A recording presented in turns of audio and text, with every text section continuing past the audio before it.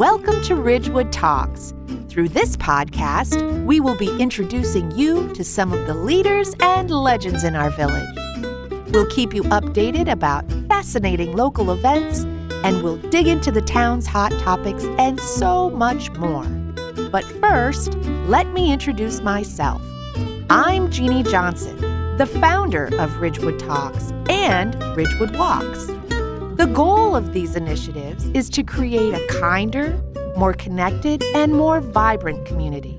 I'm thrilled to be co-hosting this podcast with my good friend and all-around wonderful guy, Jordan Kaufman. We look forward to meeting with you weekly and hearing your thoughts on who and what you'd like to learn about in our beautiful hometown. Enjoy this episode.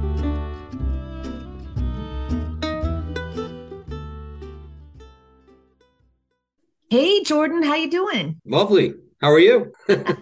I'm fine. You know what? So many fun things have happened since we last spoke. I had a little meeting with John Luckenbill at the Duffield Recording Studio at Ridgewood High School. And guess what? What do you got? You're so good at this bantering. We're going to be collaborating with the students this spring, and we're going to start recording episodes in their booth. And if we're presentable, we can even incorporate video into this crazy little newscast. Amazing. I think, what Duffield donated to the school and how the school is taking those funds and really use them to just, enhance the opportunities for kids to do more. I'm also super excited about this because it gets more people in the community involved in what we're doing. No doubt. It also just, gives the kids an opportunity to be part of this and for us to be part of what they're doing. So I'm really excited about this. Me too. And the other thing that I'm excited about is that we talked about possibly helping raise some money for them. So they're trying to find a little fund so our listeners can help keep that studio up to date, and they can donate money and give the kids more opportunities. So I'm really excited about that. So listeners, stay tuned. That's going to kick off mid-March, beginning of April. So we're really excited about that. Meanwhile, our guest today will continue our series of Ridgewood High School graduates who play a very big part in our village. And we are so lucky to have snagged this interview. We've been trying to connect with her for months, but she's a very busy career woman, a wife, a mom, and a volunteer. So it hasn't been easy to grab her attention, but I want to give a hearty and warm welcome to Diane O'Brien. As I mentioned, she is a Ridgewood High School graduate, and when all is said and done, she will have likely made the most long-term impact on our village than almost anyone I know. She was instrumental in creating Ridgewood's master plan. And for those of you who don't know, the master plan is a roadmap that will guide the physical, economic, and social development of the village for the next 10 plus years. We are lucky that Diane has lent her expertise to the village because our hometown gal started her education journey at Travell Elementary School, and then she went on to Benjamin Franklin. Then she received a BA degree from Boston University and wrote her thesis on the development of Paris, where she also studied. Then she went on to the Columbia Graduate School of Architecture, Planning, and Preservation, where she received an MS in Urban Planning and an MS in Historic Preservation. There, her thesis was on measuring the full economic impacts of local historic district designations. But now Diane is a certified urban planner and historian. She is also the vice chair of the Village of Ridgewood Planning Board and a member of the Historic Preservation Commission. Welcome, Diane. Did I get it all? Such an introduction. Thank you. Color me impressed. No doubt. I feel like such a slacker. So, Diane, I guess, how do we turn Ridgewood into Paris? Ready, go. Oh, we need more outdoor dining for that, first off. Atta girl, I like what you're saying. Diane, I know that you were very instrumental in pulling together Ridgewood's master plan. I know that your expertise and everyone on the planning board played a part of it, but I want to really start this off by thanking former mayors Ramon Heshe and Susan Knudsen for spearheading the master plan initiative to begin with. I also want to recognize the newly sworn in members of the planning board, although I'm not exactly sure who they are and what their different designations are. So maybe you can help us understand that description and let us know who else is on board with you. We just had a reorganization meeting last Tuesday. David Refkin was sworn in. Rob Willis was sworn in. Pam Perone is now the new liaison from the Village Council. I think those are all the new people. A few of them, like Richard Joel, have been on it. He's our chair. He got re-sworn in because his tenure had expired. And yeah, he was reelected chair, which is awesome because he's great.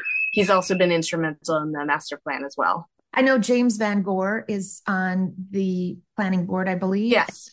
And did we say Michael Stern and Francis Bardo? And Michael Stern is also new. Fran Bardo and James Van Gore and John Young and Darlene Johnson have all still been there. And I think they also have a year or two in their appointments. So tell me, what is the mission of the planning board? Our job is to make sure that larger changes in the village that come to us, whether it's things like the master plan, which are huge, or smaller things like lot subdivisions, just to make sure they're in keeping with what exists in the village and what we want the village to become. So part of the master plan was re-examining existing zoning, existing ordinances, existing land uses, existing trends, and just making sure they're in keeping with what the majority of the village wants and how we want everything to look, how we want everything to feel. And it's our job just to implement that, basically. All right, so what are some of the priorities? What is the first thing that we should do? Well, personally, I think the flood resilience stuff is front and center. We need to figure out a way to incorporate. Some of it is very expensive. Our wonderful consultants gave us some ideas from Hoboken, like putting these big flood basins underneath the fields so it could capture rainwater when the brooks overflow. And there's also smaller things we can do for having like wet and dry flood proofing basements and everything, and really focusing development outside the floodplains in the future would be immensely helpful. And I think that's going to be one of those issues that comes up more and more frequently now that we're having these ridiculous storms flooding everyone. And I think that should be front and center in what we implement first. We actually have a meeting to go through which action items we're going to tackle first, and that's the one I would like to push for first. I'd like to know, if you don't do that, how will that affect the village? At this point, part of it is trying to preserve what we have for the future so that if we dry and wet flood-proof properties, if we put in these storm basins and everything, the impacts of future flooding won't be as bad. And if we don't do it, then we're just going to have a much bigger mess in the future. To this day, on all of the boards I've been on, the flood from, I don't remember, it was in the 90s, I think, and they lost like half of the records from town. It is still haunting the zoning board and the Historic Preservation Commission that we're missing like 30 years of all of these files that got lost and washed away. We need to preventatively avoid that. I know that they have some flood prevention that prevents water getting into the village hall, but I suppose that's only limited purpose too. Sometimes water can get in or over that too, right?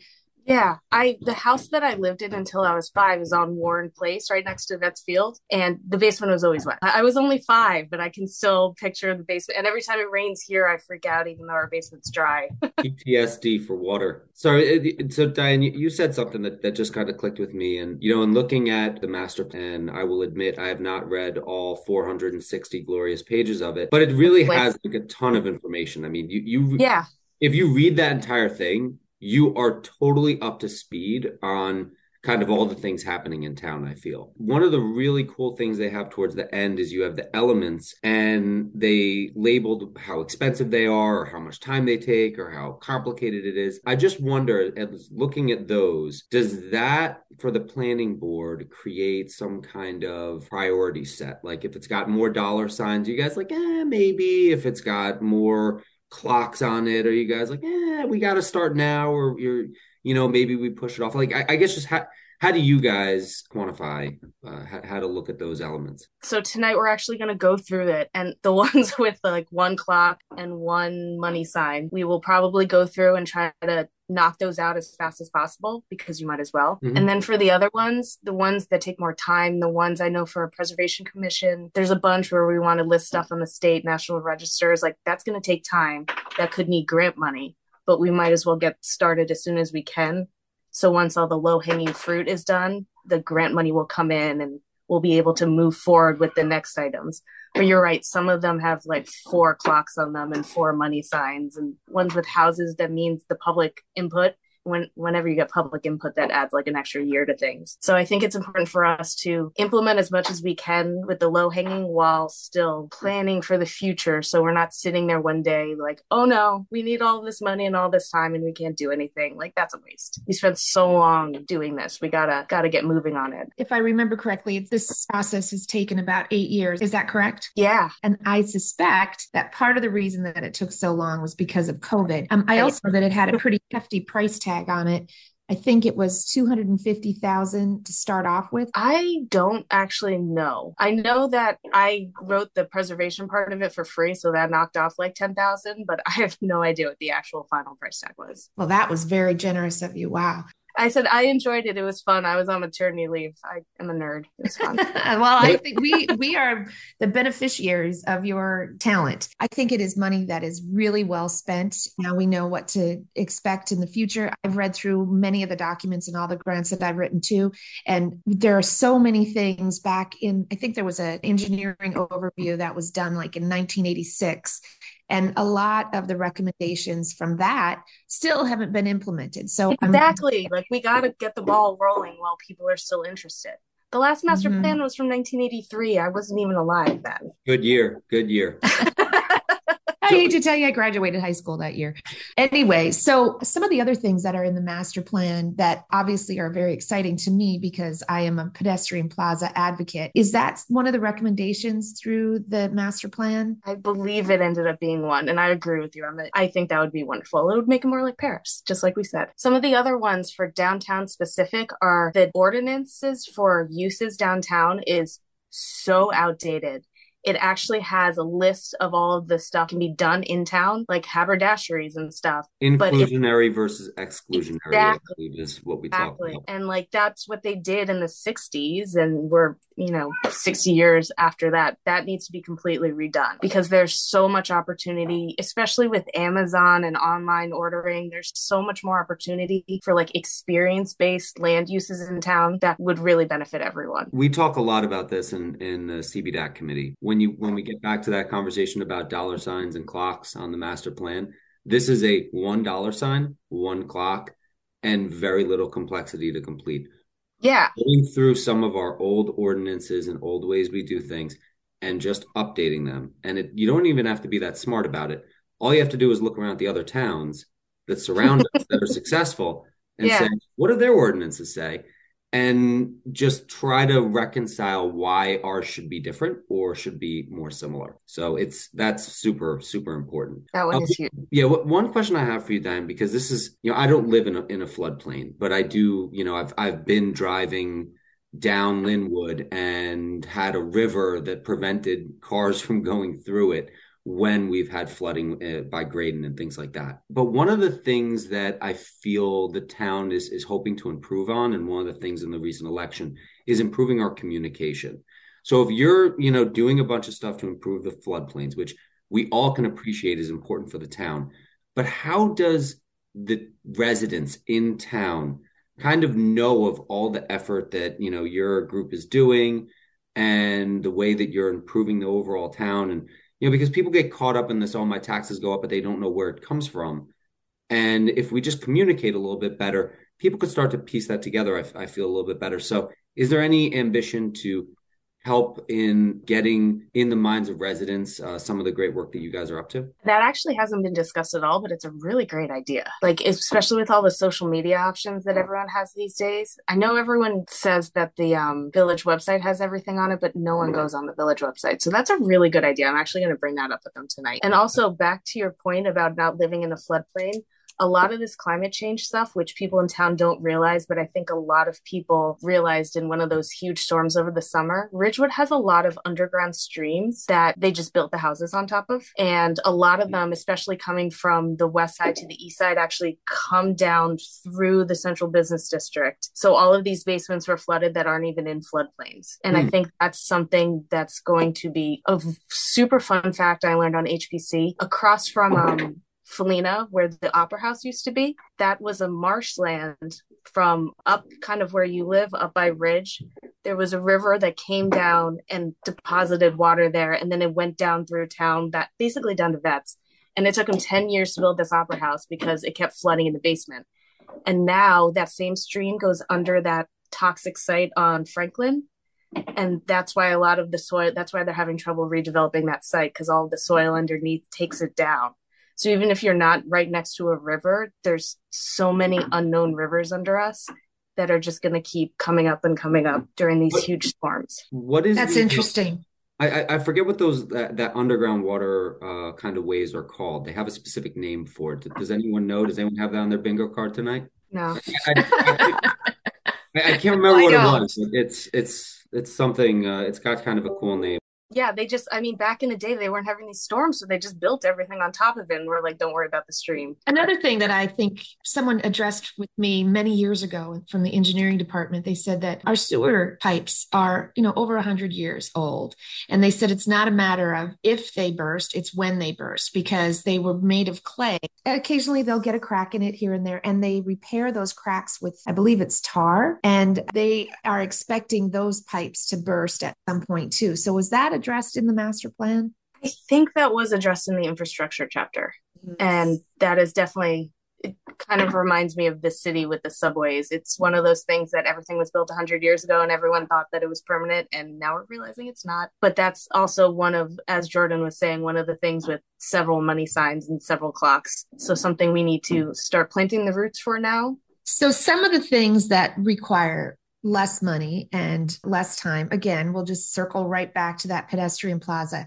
I know that there are a lot of people that aren't in favor of it and that aren't in favor of outdoor dining. So I want you to help us understand from an economic standpoint what that means for your typical resident in Ridgewood and your merchant, actually, having a pedestrian plaza. How does that benefit the community? I think it's a huge benefit for residents, especially people who live closer to town who can just kind of walk right in and walk right out. I know that a lot of people with strollers and everything, it's just easier for them to do that. I've had this experience, and I know a lot of contemporaries my age have, where people, it becomes almost a destination and your friends from other towns come in.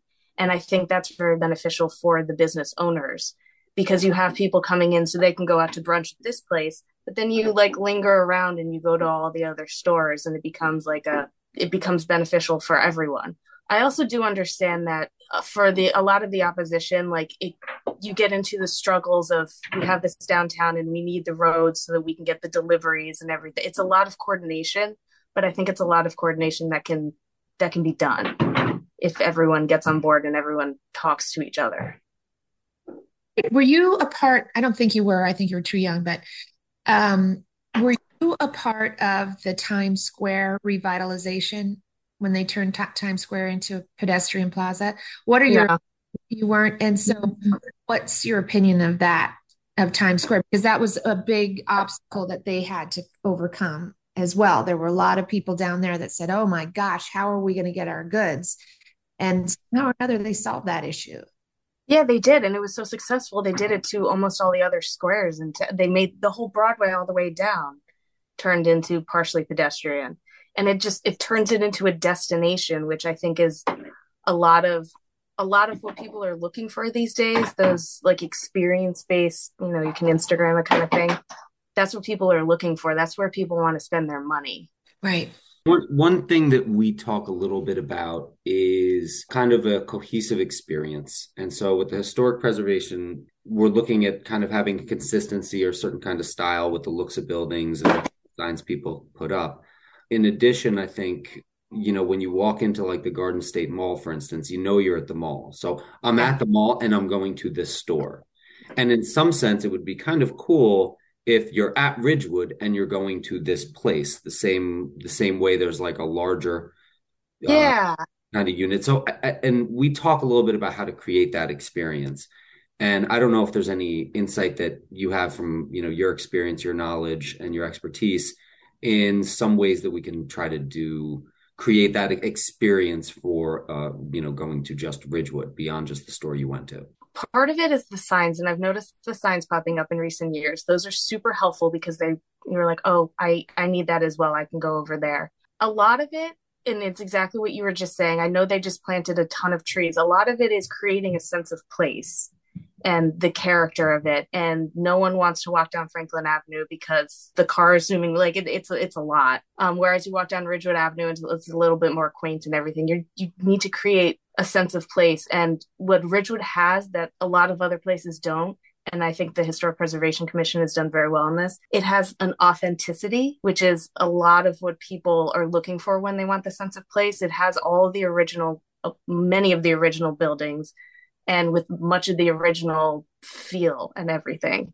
So I think combining that with more modern wayfinding tools, like honestly, you could even have like a map on your phone that just pops up and tells you like that kind of stuff. Or when people go on Google, I know you can like have Google update it with what stores are where. Stuff like that, I think would be very beneficial. Because half of the time you're walking down the street and people have their head in their phone. So you know they're on their phone. That's a great idea. I love that idea. How can we get that going? I don't know, but I can look into it and get back to you. I do think that is really important because I personally want to make Ridgewood a destination community. And I want to do that by bringing some of the arts into our community. I think this is in the master plan too, to put murals up and things, installations and things like that. So we're working on a project now that will come to the Historic Preservation Commission shortly, where we're putting a mural in the pedestrian tunnel that connects the West Village of Ridgewood to the east side. So that's very exciting. And it would be really fun for people to find that on their phone and go and take pictures of it. I'm really super excited about that.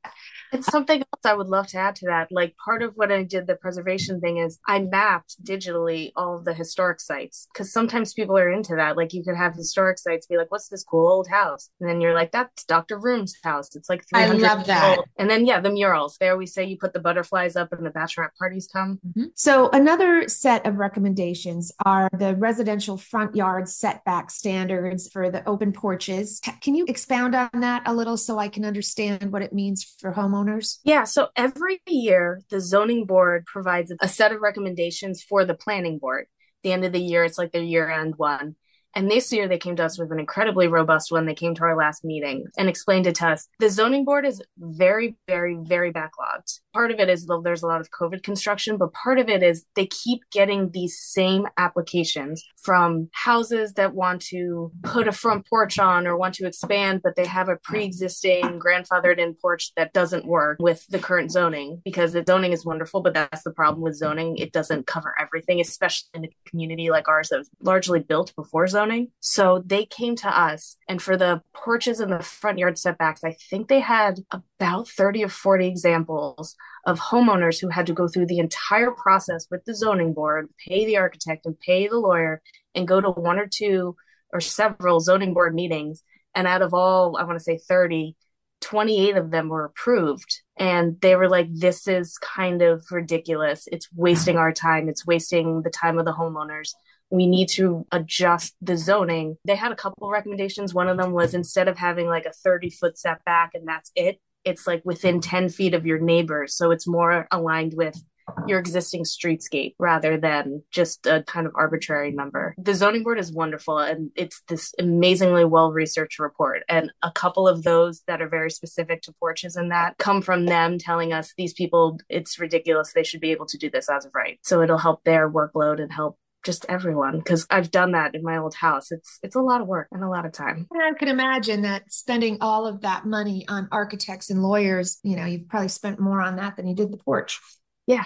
And the porch was Sometimes. already there. And it was like my old house was built in 1920, it was already there, but it didn't conform to our 2020 zoning. I have another question for you. When it comes to smart growth, we need to be repurposing some of the buildings that we have in the village, specifically our churches. Did the master plan touch on any of that? And if so, what are some of the things that the churches could be redeveloped into? They did, but I don't think they specifically said what should happen to them. I think it's one of those that the planning board needs to go through. I know everything was mapped. We need to go through and figure out what we want to do with those sites, because I think town has 25 churches, and part of it, I know there's a huge push to turn some of those into fields. And I know that some people want to develop them as like commercial nodes within, because I know we've lost a lot of the tiny commercial nodes in residential villages that work in a historic town like this. But I'm not sure the master plan actually specifically said. I think that's one of those that we need to do a little extra research on top of the recommendation. I tried as hard as I could to read all. What did you say it was, Jordan? 463.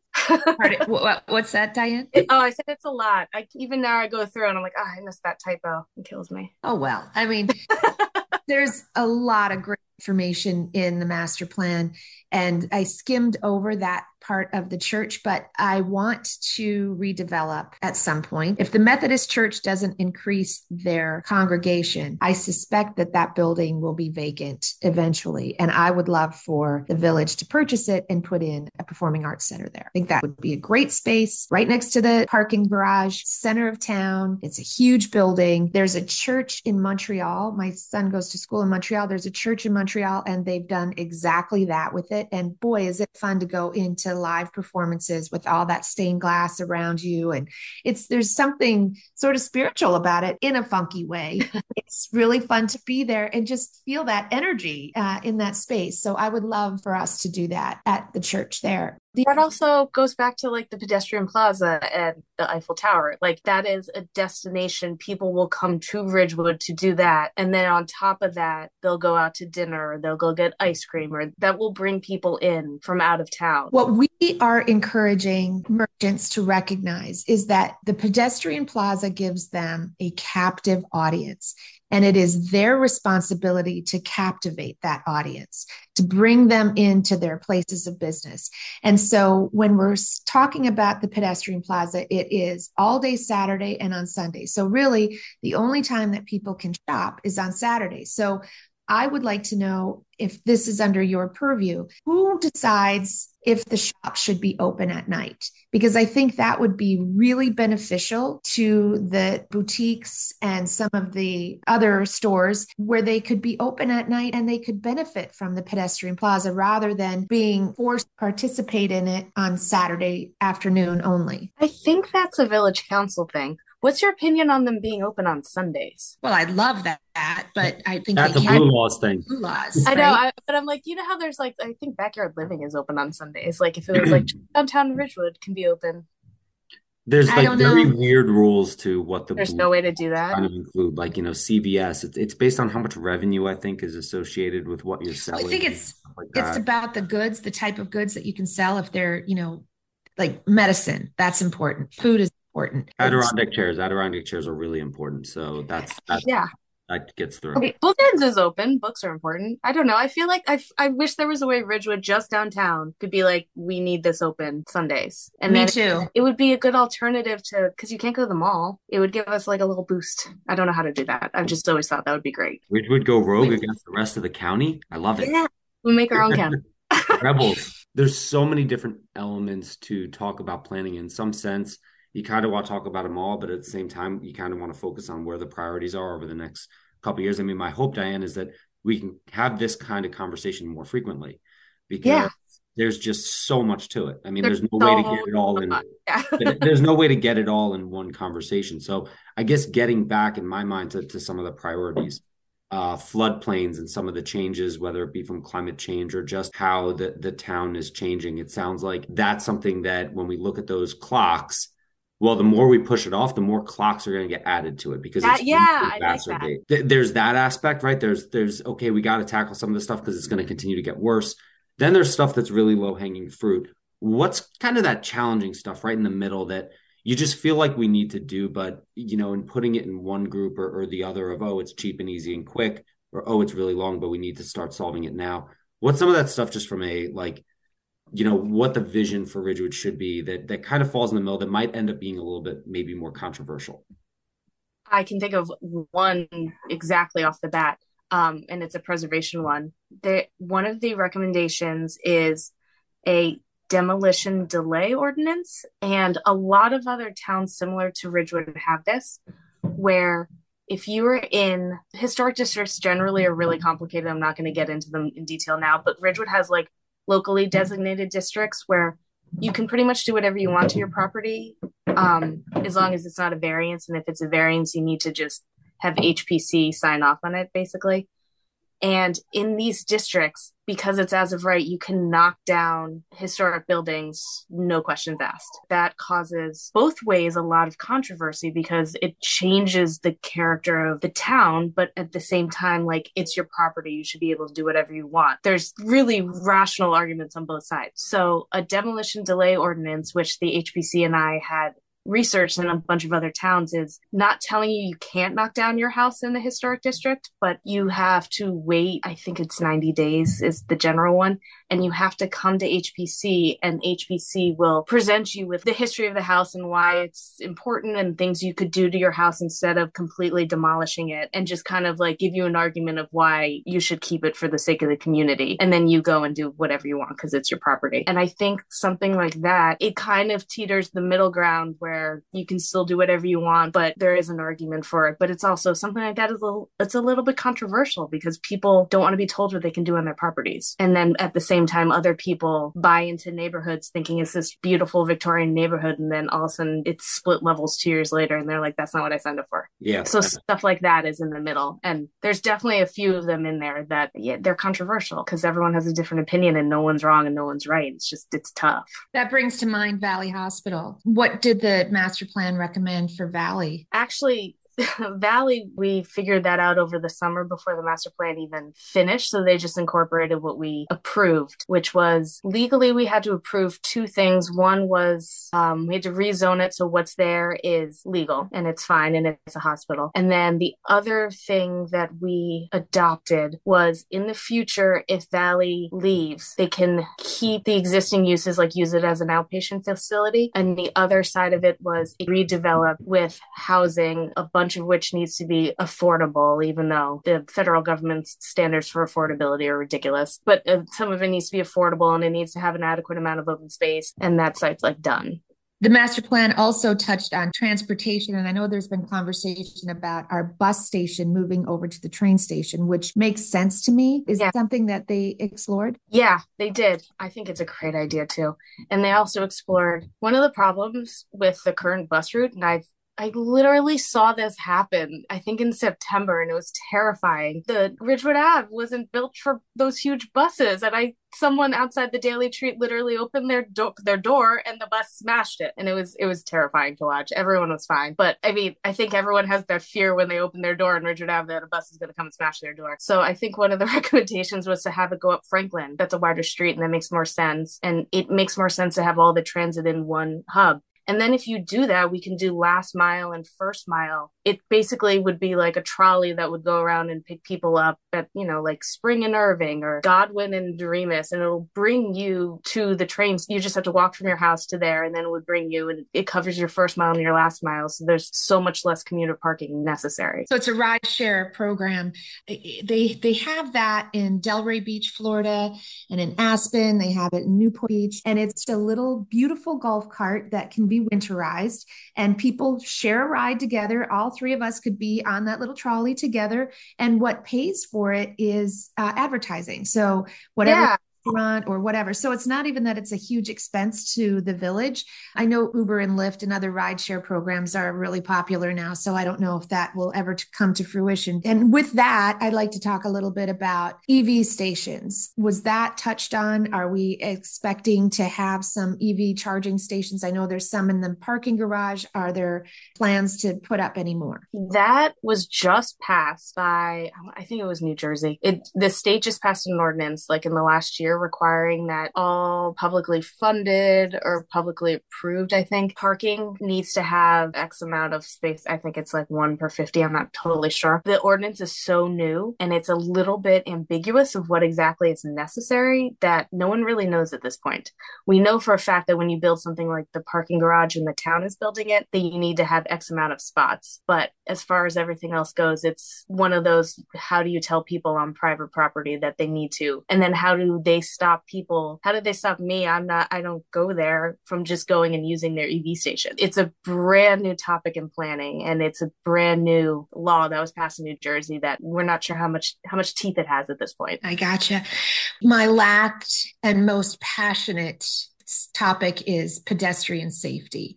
Yes. What is in the master plan that is going to help keep our pedestrians safe? I want to know if the planning board addressed any of that. Yeah, if you look through the implementation matrix that Jordan mentioned, the circulation element has very, very specific things, and a lot of them relate to bike lanes and pedestrian safety and suggestions being, I think this would be so helpful by the post office intersection bump outs. I think would be huge in town because it would slow everyone down, especially like when you're pushing a stroller, it's just in front of you. Like, it's terrifying. So stuff like that would be huge. Our streets, for the most part, we're not in New York. Our streets aren't wide enough to build bike lanes that are protected. So we need to figure out a way to, like protected with like a huge thing of concrete. We can protect them. We just have to figure out how to do it. And I think something like that under the underpass would be huge.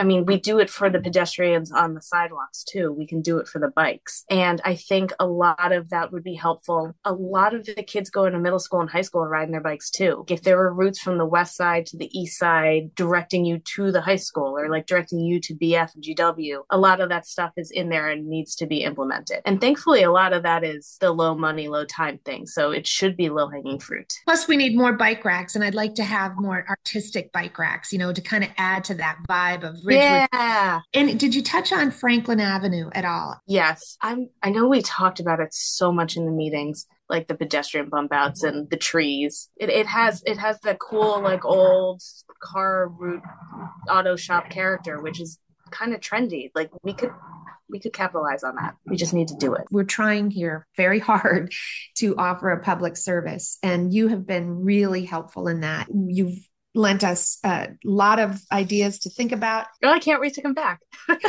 Well, that's good. We love that about you. Well, actually, Jeannie, I meant to tell you. So I went to they had a Wizards event. It's like basketball thing event at the high school. I ran into someone. This is like a childhood family friend. I haven't seen them in over 20 years, I would guess.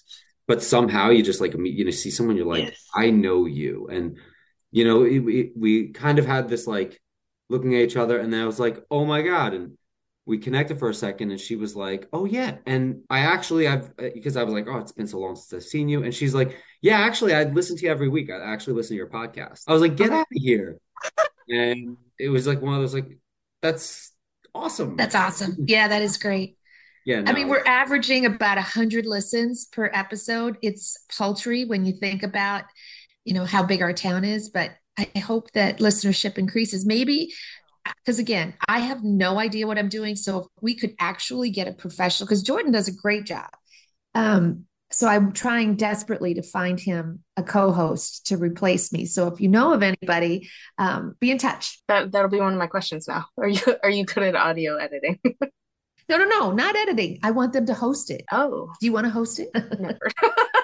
Well, Diane, thank you so much for coming on today. We really enjoyed talking to you and learning a lot more about what's going on with the town. We're super excited to have you on in the future and hear about how things are progressing. And we can't wait to see all the positive impact and benefit that has for the town overall. So thank you so much. Thanks, Diane. I'm really so appreciative for everything that you do for this town. We're so lucky that you decided to come back and serve, and your expertise and your knowledge it's irreplaceable. So thanks again for everything that you do for us. Thanks for having me. I look forward to talking with you again. All right. Awesome. See ya. Thanks again, Diane.